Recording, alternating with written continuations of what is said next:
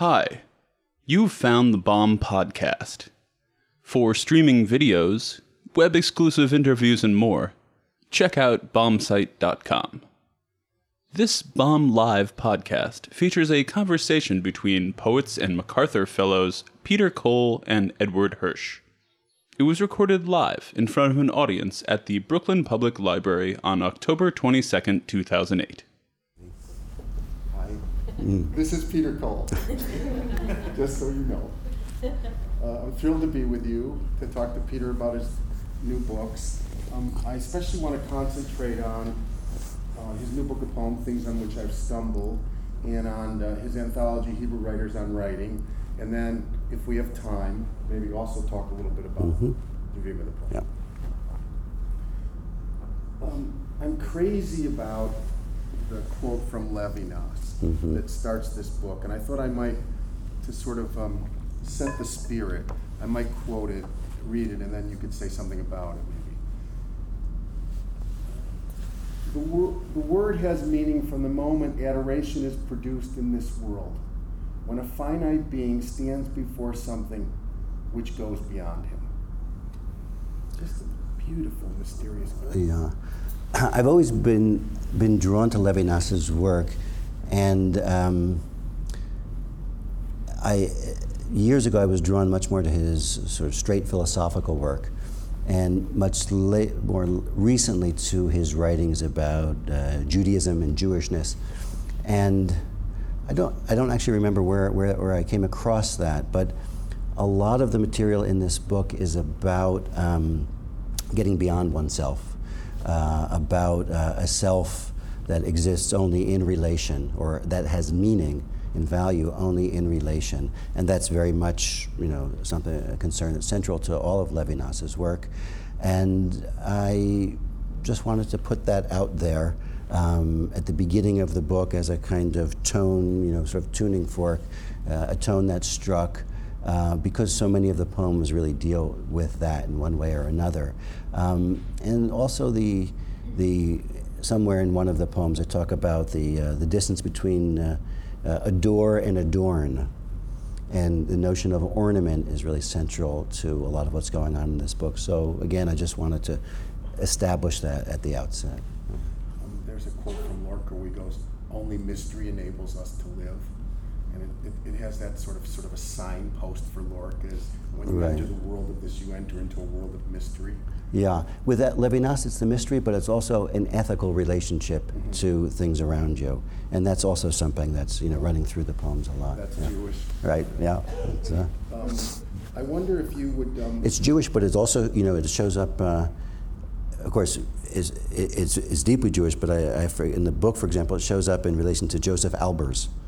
The painter, and the kind of relation of color relations. And so in a sense, I'm kind of seeing it, all over the place. I mean, the reason I thought of that is because it makes me think of Buber.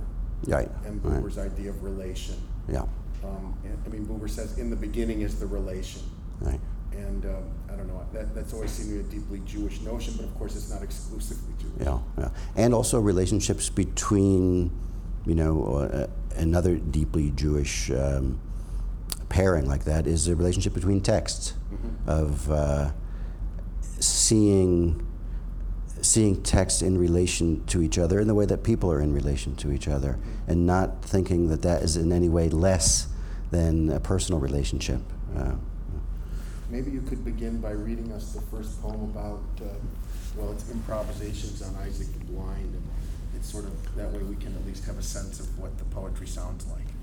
Maybe I'll read that Albers bit, just great. Short, and then I'll read that one. They're both short. A hog for. It's gonna be difficult. We'll just turn it into. I'm at Yale this fall, and at the Whitney Humanities Center, there's an exhibition of Albers paintings. So every day I'm walking by these Albers. This was written when I was at Yale last time, which is where Albers was. Albers' late homages squared no circle. He pushed green with orange, so it seemed red. He placed a teal form within a gray one. Or was that over? In his Bauhaus head, The absolute was always relational. Is that from Notes on Bewilderment? That is, yeah. And is that a note on bewilderment? Well, the whole thing is one big befuddled gesture. I want to come back to that poem. Yeah, all right, we could do that. Okay, so the poem that Eddie wanted to hear was a poem called Improvisation on Lines by Isaac the Blind. Isaac the Blind was a 13th century Provençal Kabbalist. So it begins with lines of his that I came across somewhere, and somehow they just struck me and they turned into this poem. The word bulbul here is it's actually a word in English dictionaries now, but it's a Persian nightingale, and we have many of them in our backyard in Jerusalem.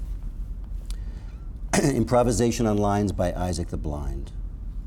Only by sucking, not by knowing, can the subtle essence be conveyed. Sap of the word and the world's flowing that raises the scent of the almond blossoming and yellows the bulbul in the olive's jade. Only by sucking, not by knowing. The grass and oxalis by the pines growing are luminous in us petal and blade as sap of the word and the world's flowing, a flicker rising from embers glowing, light trapped in the tree's sweet braid of what it was sucking. Not by knowing is the amber honey of persimmon drawn in. An anemone piercing the clover persuades me. Sap of the word and the world is flowing across separation through wisdom's bestowing, and in that persuasion choices are made, but only by sucking, not by knowing that sap of the word through the world is flowing. Terrific poem. Thank you. Would you say something about the form of it? Well, it's a villanelle, and poets like me aren't supposed to write villanelles. That's one of the reasons I wanted to ask. Is there are a lot of traditional forms in this book, and the villanelle is one of the recurring forms. So is the ghazal. Right. And what does the villanelle do for you? Yeah, I come out of a more American experimental tradition. But over the years, I've always read extremely widely, both in the English tradition and the Hebraic and Arabic also, and have always just had a kind of very Catholic sense of what's possible in poetry. What I feel is that, all poetry, your poetry, really anybody's poetry, if it's real poetry, is responding to a given situation, and to the situation is sort of dictating the form at some level. And experimental poetry that turns out to look like something we expected, we could predict in advance, to me is not experimental. And a real sort of a honest approach to experiment is that at any given moment, the entire range of English poetry should be available to you. So I didn't actually set out to write a villanelle. There's a sestina in the book. I didn't or that one I might have set out to. We can talk about that later. But the ghazals also, I didn't set out to write them. Somehow those lines simply got into my head, and the forms really, those traditional forms, kind of presented themselves to me. And I think at first I resisted and thought, there was a part of me that, you should break that open and do something wilder with it. We were talking about wildness and the breakdown. Like what you were saying about traditional forms. Right. Could be anybody. Basically, I felt that the real experiment, the real wildness here would be to see what would happen if I tried to write like that. And part of it came out of, I think, my work with the medieval poets of Hebrew poets of Spain, and they are working not with those kind of European forms, but with traditional Arabic forms, and I felt very comfortable in them by then. I felt as comfortable in them, in those Arabic or Eastern forms, as I did in sort of American open form, and for me, really, the same principles are at work there. I think these traditional forms are somewhat misunderstood because although the form is there, the adventure of writing in a traditional form when the poem actually worked is itself a kind of discovery. Exactly, It's not yeah. as if it's all laid out for Right, you in yeah. some kind of closed way. Right. The form has to unfold for you, and it has to be a means to discovery. And the idea, I think, is when the form is working, is that the form leads you to a kind of discovery that you Totally. wouldn't get to Yeah. otherwise. Yeah. Exactly. I wanted the forms to read me in a certain sense, and to do something difficult and present a certain obstacle that, in a sense, would free me. So I actually see those, those constraints as kind of liberatory in a certain way.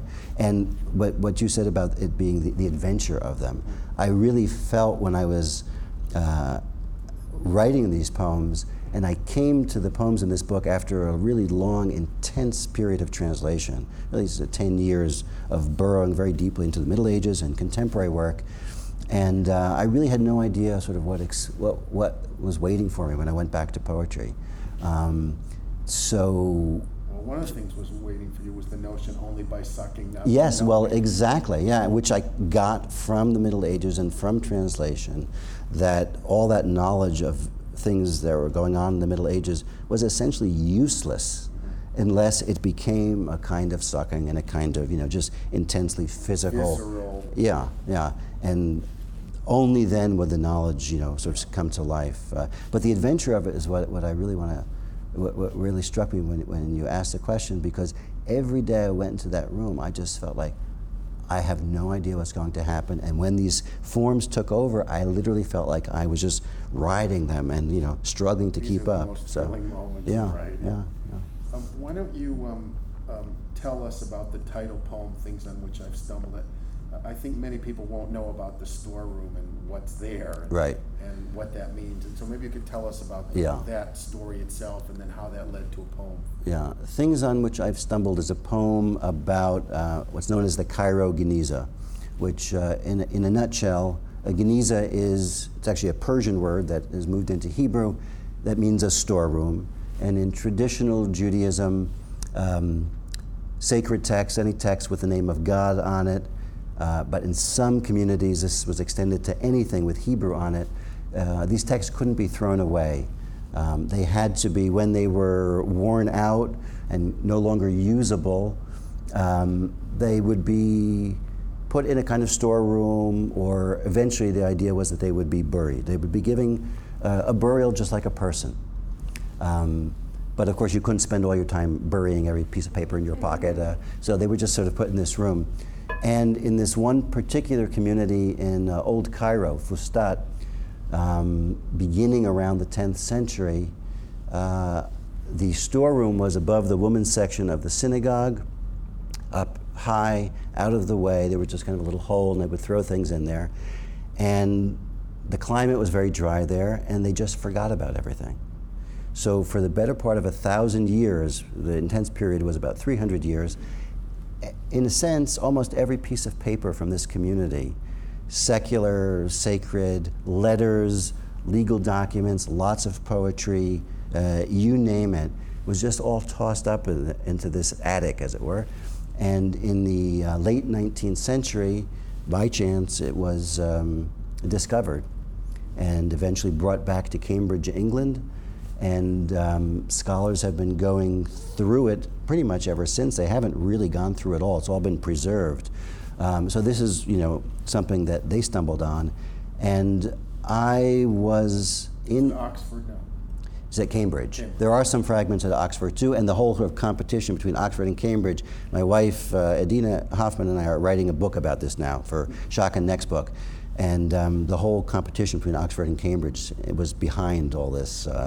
Lots to Someone talk from about Oxford there. paid me to say it. Yeah, right. Well, they could have had it. They came very close. Anyway, I was at a poetry festival in England and looked on a map and saw that Cambridge was nearby. So I wrote to the people there and asked if I could come see their collection of poetry from the Middle Ages, these manuscripts, and they said, sure, and they gave me a tour. And they basically said they're right next to the Darwin papers in the vault. I mean, it's really an incredible sort of powerhouse of manuscripts There are a there. lot of plant species. Right, crawling up the side. And so they showed me all the things that were in my book and sort of highlights of the collection, but then they said, well, you can just go rummage around there for a while. And I started opening things, and it was by chance, and I saw these fragments, poetic fragments, and I was shocked because I could read them. You know, they were in medieval handwriting. They were incredibly clear. Literally, if you just, picked up a piece of paper on the ground today in Jerusalem, it looked like that, somebody's handwriting on it. And they just, they were just kind of jumping out at me. And I put them away, and then I went somewhere else, and I came back, and I kept coming back. And it just, for some reason, I felt that I wanted to write a poem about them. And I've never had that sort of desire or plan for writing a poem like that. But I wrote to them again and said, could I come play with these documents, basically? And I didn't know if I was actually going to be able to read more than those few things I had come across, and they said, okay. So I was the first ever, and probably last, poet in residence at the Cairo Geniza unit in Cambridge. And every day for a month, I just went through. When I got there, I said, I want to see the anonymous fragments, because that was part of it. I didn't want to translate them. I didn't want this to be a work of translation. I wanted those poems to read me, in a sense, the same way the forms I talked about were. And so I said, how many of these anonymous fragments are there? The woman said, I don't know, it's not so many, but I'll come up with a count for you. And the first day she came up, she said, well, I was wrong, there are 9,000 of them. So I quickly did the math. How many did I have to look at each day to, And I basically just sat with them for a month. And you're still a young person. Yeah, right, yeah. So, and was the idea, it must have emerged that the poem would be fragmentary to follow the fragments? I had no idea what would emerge. If anything would emerge, if I would just sit up there and write, all work and no play makes Johnny a dull boy. And they gave me an office on the 4th floor. And I really I did not know all I knew was that I wanted to be with this material. And then I started to take notes and my rule was anything I didn't understand, I ignored. I was done with trying to decipher medieval text. Anything that jumped out at me, I would just sort of jot down notes about. And I was reading about the Geniza and the sort of practice around it. And by about the 3rd week, it started to form itself as a poem. At first I was, there was the usual terror of what am I going to do with all this material to sit over there. And then it just very naturally evolved. There are translations as part of it. Oh yeah, yeah. You ended up translating against your will in a certain kind of way. Yeah, yeah. Their fragments are in italics or woven through, but with my own voice, and the idea that emerged was that in time I really couldn't tell the difference. Now when I read, sometimes I wonder if I've made a mistake in the parts in italics, actually I just put them in italics, or the voices merge, and there are a lot of different voices in there from this whole sort of, because it was all thrown in the storehouse in kind of random fashion. And and the fragments that I was looking at are also cataloged in random fashion. And that's part of what I wanted, was the randomness. And so it became a kind of metaphor for the way I think poetry works, which is you are just stumbling on things and you're constantly sort of translating the world and things that come into your field of vision or hearing, and establishing this very powerful relationship to the past. In this case, it was the past rising up into the present, very, very powerfully, and then the poet sinking back into the past, and that kind of alternating current between them was really what interested me. Yeah. It's interesting because you said that you were specifically trying to get away from translation a little bit in order to write your own poems. Yeah. And after a very long, deep, serious immersion in thinking about translation and also translating, one of the things that strikes me is that when you turn to your own poems, there's still a lot about translation. Yeah, yeah. I mean, Notes on Bewilderment begins with a meditation on translation. Yeah. And translation comes in all through the book as a kind of, not a literal practice, but it is a literal practice, but it also starts to become metaphorical. Yeah, I think, what happened in this book was that I had become so much both identified as a translator, but also translation gave me and has given me such intense pleasure, and the involvement with it has been so gratifying. When I began, I always wanted to separate the poet and the translator in me, and I thought that was a healthy thing, and I think it was a healthy thing. But at a certain point, It's all the same. It all became the same for me. Translating poetry, reading good translations of other people's, poetry, other people's translations of poetry. If it was good, it felt to me like the same thing. And at a certain point, I just accepted that's I had become a, quote, poet translator. And for me, there's every bit as much poetry in translation as there is in so-called original poetry. I really did not make that sort of distinction anymore. And the kind of liberating moment for me was when I just accepted that, I was translating the world in a sense, or in a kind of jokey sense, I was translating myself, and the pressure was off. I know how to do that, right? Translate, I know how to do. And that also made everything available in a different way. I no longer had the sense of, it's just you and the white piece of paper. No, it's not. It's you and the world. It's you and what you're saying right now. It's you and everything, which is the way translation was for me. And so instead of trying to keep all that stuff out of the poetry, because this is poetry, not translation, I said, look, let it in, let it in.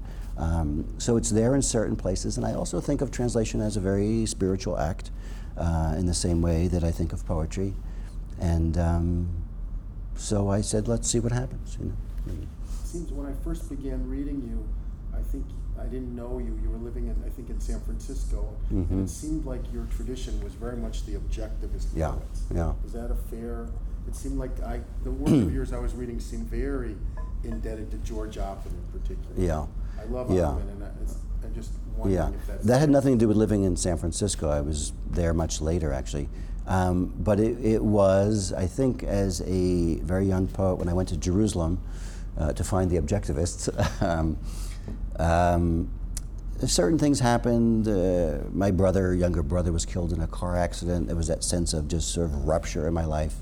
I was introduced to a kind of Hebrew liturgy that was completely different than anything I had been exposed to in the States and sort of Ashkenazic European tradition, things that had to do with Arabic scales and a certain kind of brokenness, but sensuous brokenness.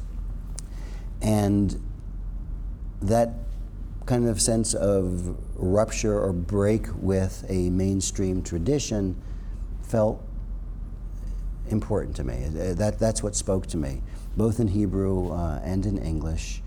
How it is that I actually came to the objectivists, I can't really even remember. When I was in college, I didn't know who they were. I began reading people like Robert Creeley. I was reading everything, basically.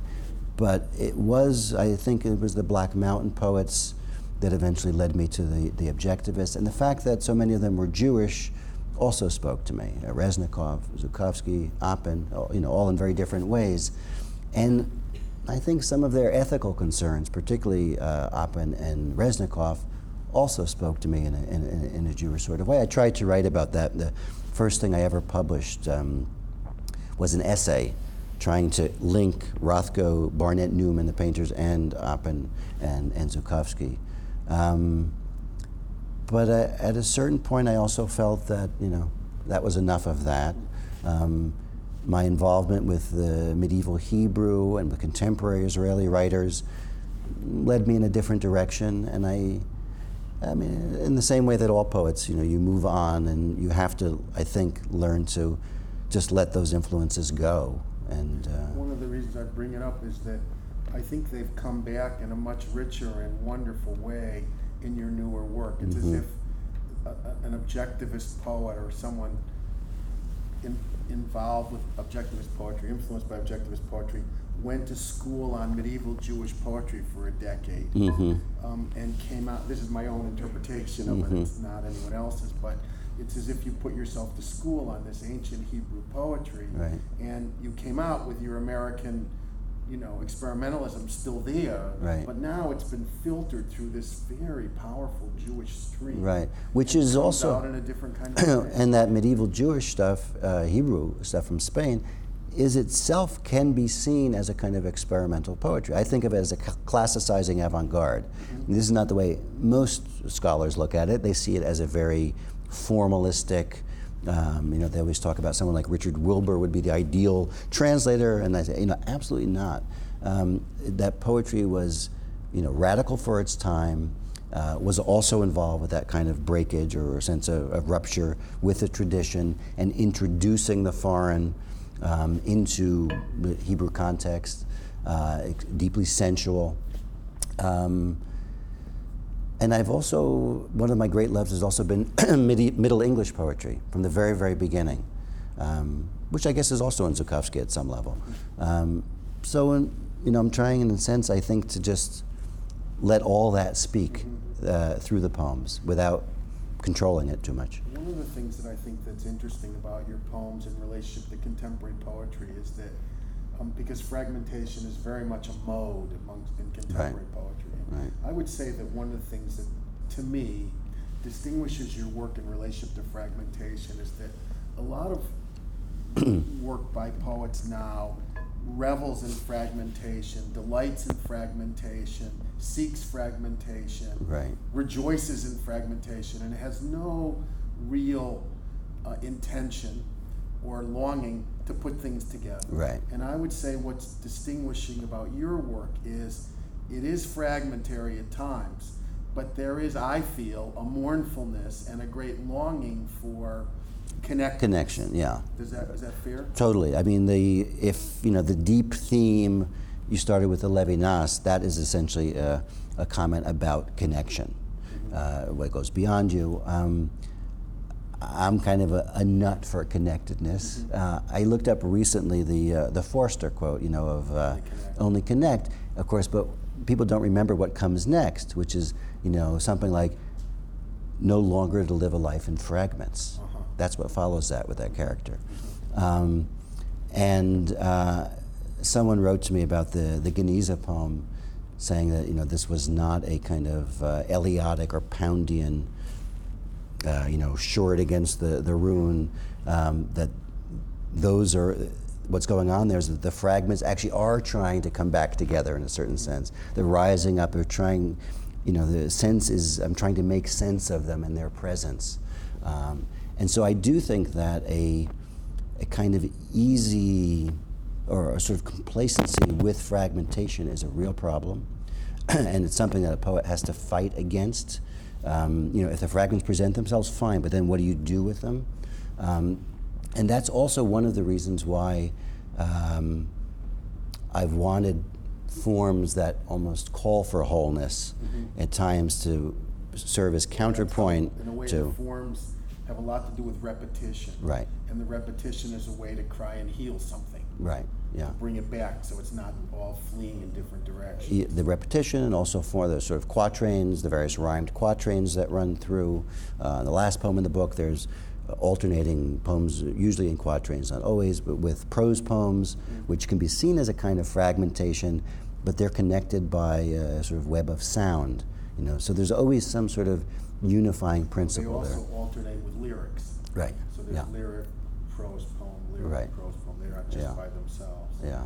I think this is important in contemporary poetry because I think that a poetry that revels in fragmentation and doesn't want to do anything with it, but just delights in the way it is a cold poetry. Yeah.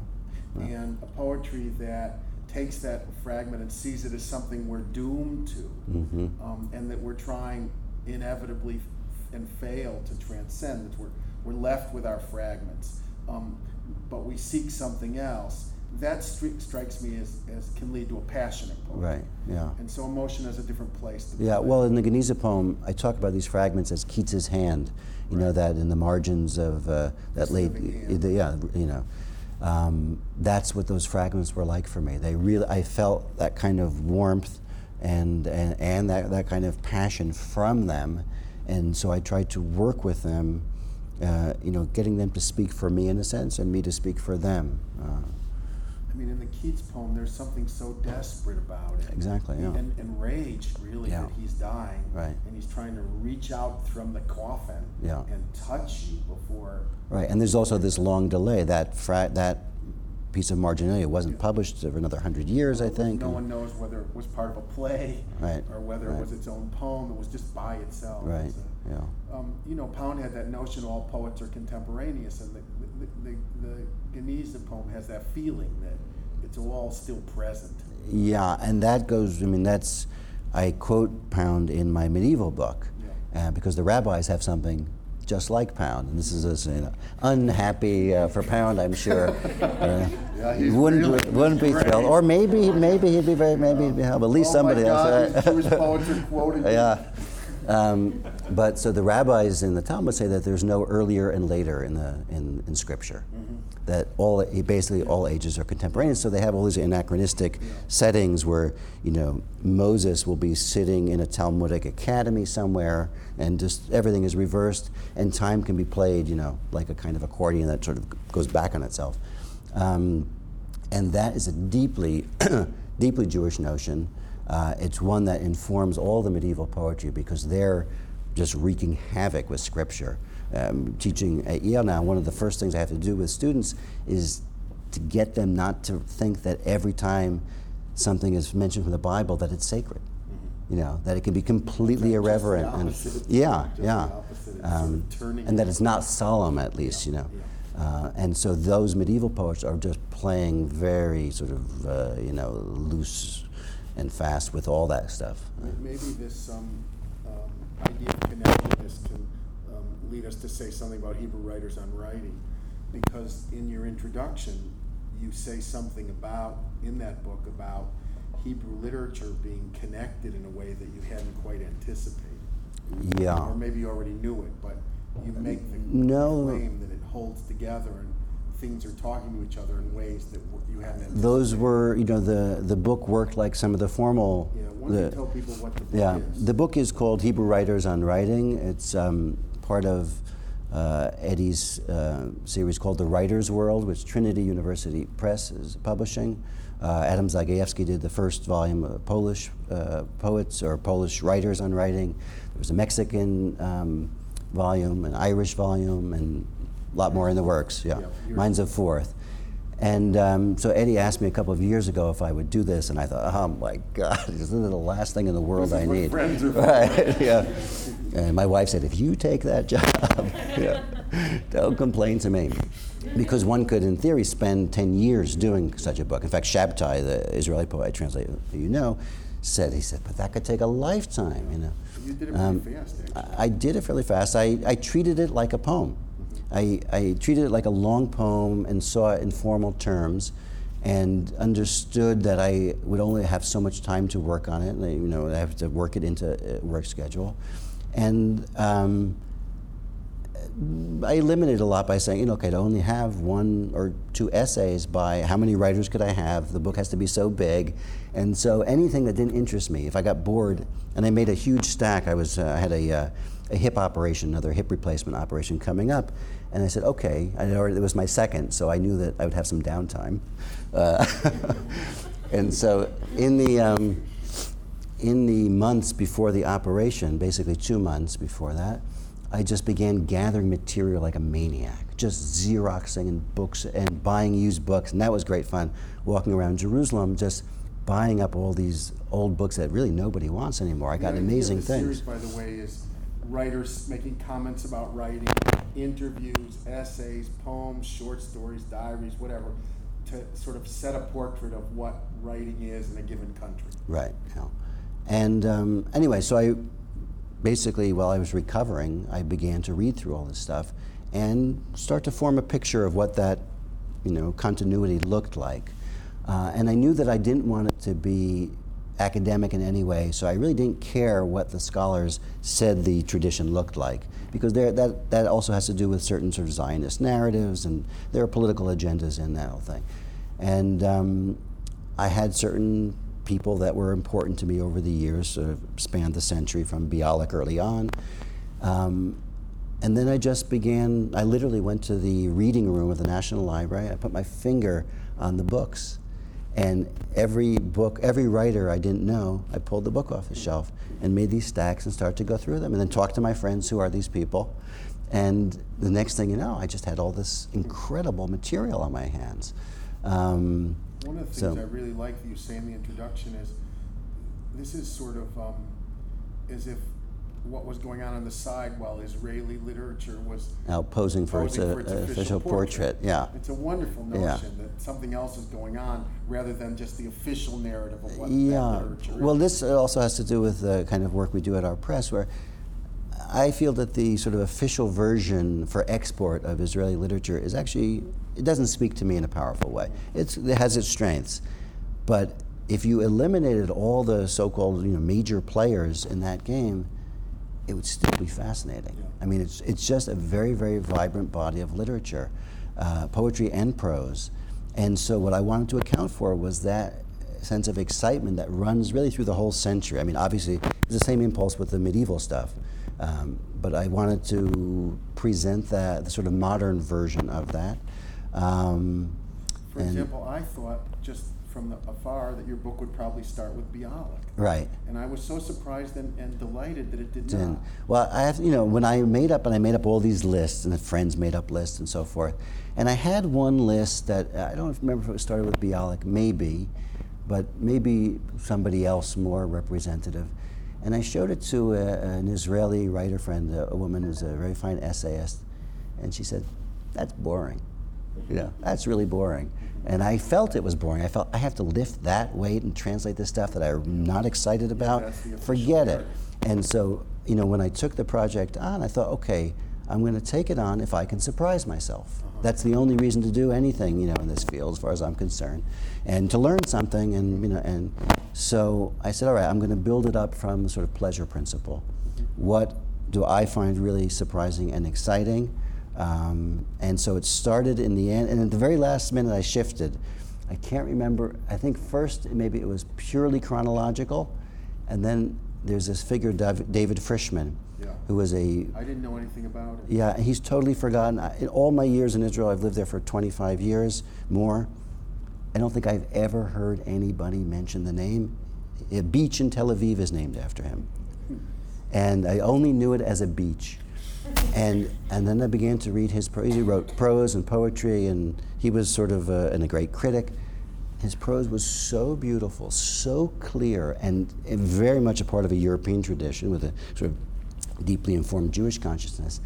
And I thought, where has this guy been all my life? I just felt totally in love with him as a writer. And so I opened the book with an elegy of his for another writer, a younger writer, a guy who died in his 30s. And it's just a kind of portrait of a gifted young man who died too soon, and in some ways and worked in obscurity But most he of the also time. then says what he thinks literature is. Yeah, and it all comes out in there. And so the book, so then it opens with Frischman, and then later on I have another Polish-German writer writing about Frischman as an old man sitting in a Vienna cafe with 3 other younger writers, and the younger writers are sort of talking about the literature of the day, and Frischman is in his last year of his life. He's very sick, and he can't smoke his cigar. He's kind of looking, sort of gesturing. And suddenly Frischman says to them, he says, all this literature, what's it really for? He feels that his whole life really has been kind of wasted. And the young writers then turn to him and take turns trying to cheer him up and convince him that his life as a writer has been worthwhile. And he bats them down one after another. It's really powerful. I mean, it just gave me really We need some young goosebumps. writers. right. And so, Dina and I both work at home, and when I was working on this book, I would, come out at lunch with some of this stuff. I said, can you believe what's been out there all this time? And so that was really... Maybe why don't you read us something from the book that you discovered that Yeah. you wouldn't have known, or that we certainly wouldn't know? Maybe I'll read another poem just because they're shorter. Well, it's the higher path, dude. Of course, yes. Straight to the Godhead. There's a poet named Noah Stern, whose his story is. How much time do we have for that? He's got a. Okay. He is an incredible figure. Was born in Poland. He went to high school with Leah Goldberg, we talked about before. Then he went to Canada, and then he went to Harvard. He graduated from Harvard. Then he went to Palestine. He translated The Wasteland into Hebrew. It was the first translation. He then How do you say shanti, shanti, shanti? shanti, shanti, shanti, just like they do in Israel now. And he was a poet very much ahead of his time in sort of the Israeli literary evolution or evolutionary scheme. And he then moved to a kibbutz near Jerusalem and started to go crazy. And at a certain point tried to strangle the kibbutz librarian, literally tried to kill him, and he was stopped. And then they discovered in his diaries, he had plotted the whole thing out in his diaries about somebody who was going to strangle the librarian. And so they were going to try him for attempted murder. And You shouldn't say that in this building. Yeah. And he was eventually institutionalized and spent the rest of his life in an institution. I think then killed himself. But he was a marvelous, marvelous poet. It's not known in English. A handful of poems have been translated. This is a poem which I literally stumbled on, one of the things I stumbled on. And it's called The Young Poet. And I just, I read through his collected poems for this book and came up with this one poem, Portrait of the Young Poet. He loves himself, the pain within, and in another person, pain's reflection, his. In the murder, this actually goes back to the Levinas in a certain sense, but in a much more perverted way, perverse way. He loves himself, the pain within, and in another person, pain's reflection, his. In the murderous hot summer wind, he drills of his own free will, and in a fevered soul descends, emerging with the poem. His speech is not tucked in, as though he were negating a rule. His mouth moves and doesn't move. He will not notice if the listener's listening, but the poem within him stirs, the song of a man he'll never know, glowing so, and so sublime, and oh so ironic. He sends words out to grope along the paths of the imagination, of one who treads out to the woods and then gets lost within its thickets. The words too are lost there, although the echo of an omen returning from the forest reaches him in the poem.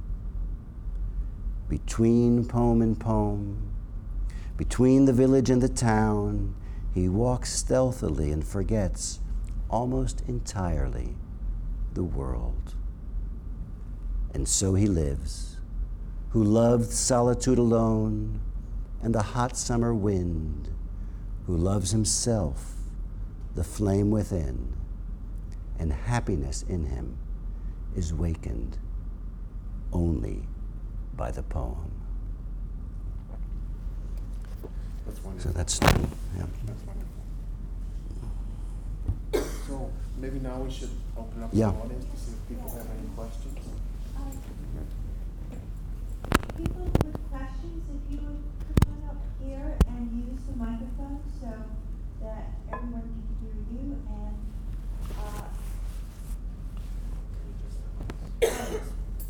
so everyone can hear you and we can see you. So if anyone has Either that or it's getting kinky. Or both. Or both. Could I set it like right here on the bell? Okay. And also, just so you all know, there is a very nice gentleman outside who's selling books and ball magazines. So hopefully you get the reading of books. And if you just, oh, sorry, we have to wait 1 minute. Is it okay? I think we're okay, yeah.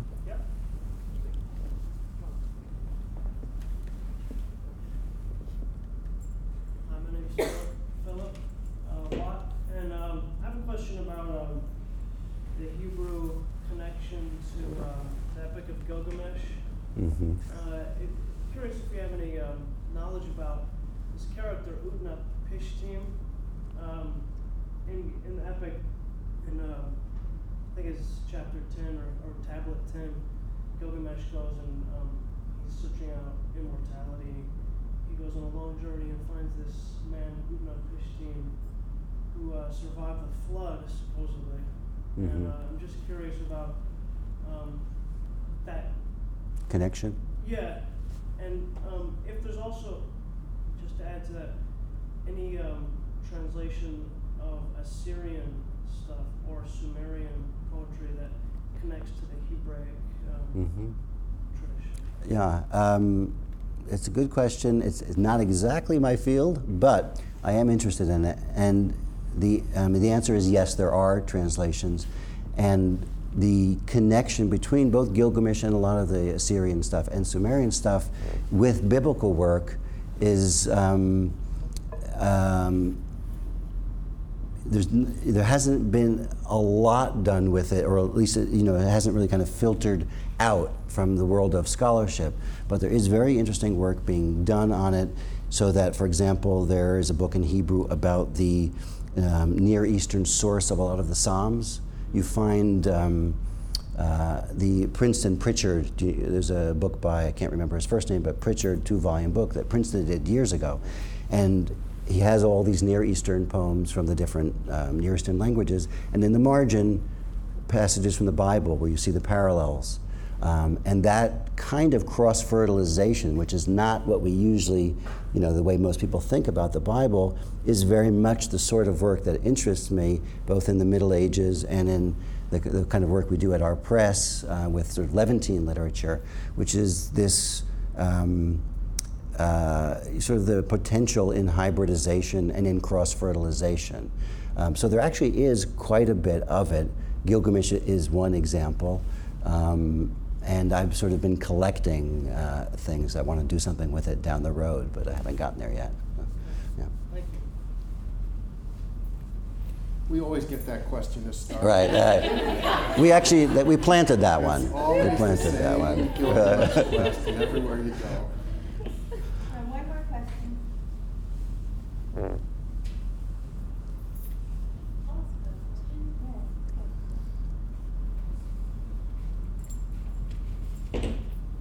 Hi, I'm Meredith, and I'm wondering about the poems that you write now after the 10 years of translation.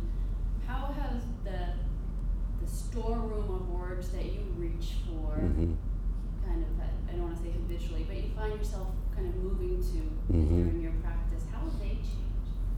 What's in them? Well, sort of, I think we touched on it earlier a little bit, but they're just, I feel very lucky. They've been enriched. That storeroom has been enriched, exponentially. Not just the medieval things, but also translating medieval things brought me to medieval Arabic and to modern Arabic, and that brought me back to a whole another take on the English tradition. And so all that's kind of there for me now, and that feels marvelous. That feels really wonderful. I mean, like, are there more like nouns, like kind of mystical ideas? Like, what are your words like now? You mean the actual? The actual words, like, what are you kind of moving to? There, I think, if I'm understanding what you're asking, there is a kind of music, I think, that I have in my head from all that translation work that is definitely, let's say, far from what the objectivists taught me early on.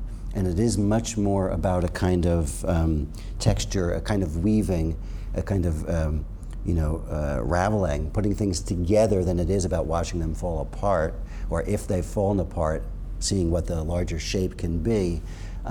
So that music is there in a very intense way. I couldn't say that it's, a lot of the work I worked with is not at all mystical. I mean, some of it is, but a lot of it is anti-mystical. Literally, it sets itself up against mysticism.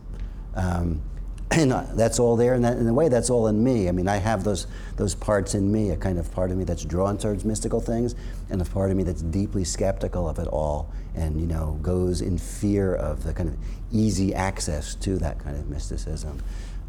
So that's all there, but I think the common thread is that sort of music and the ability to combine that I found in the Middle Ages. That was very free and kind of wild in its way, within these symmetrical forms.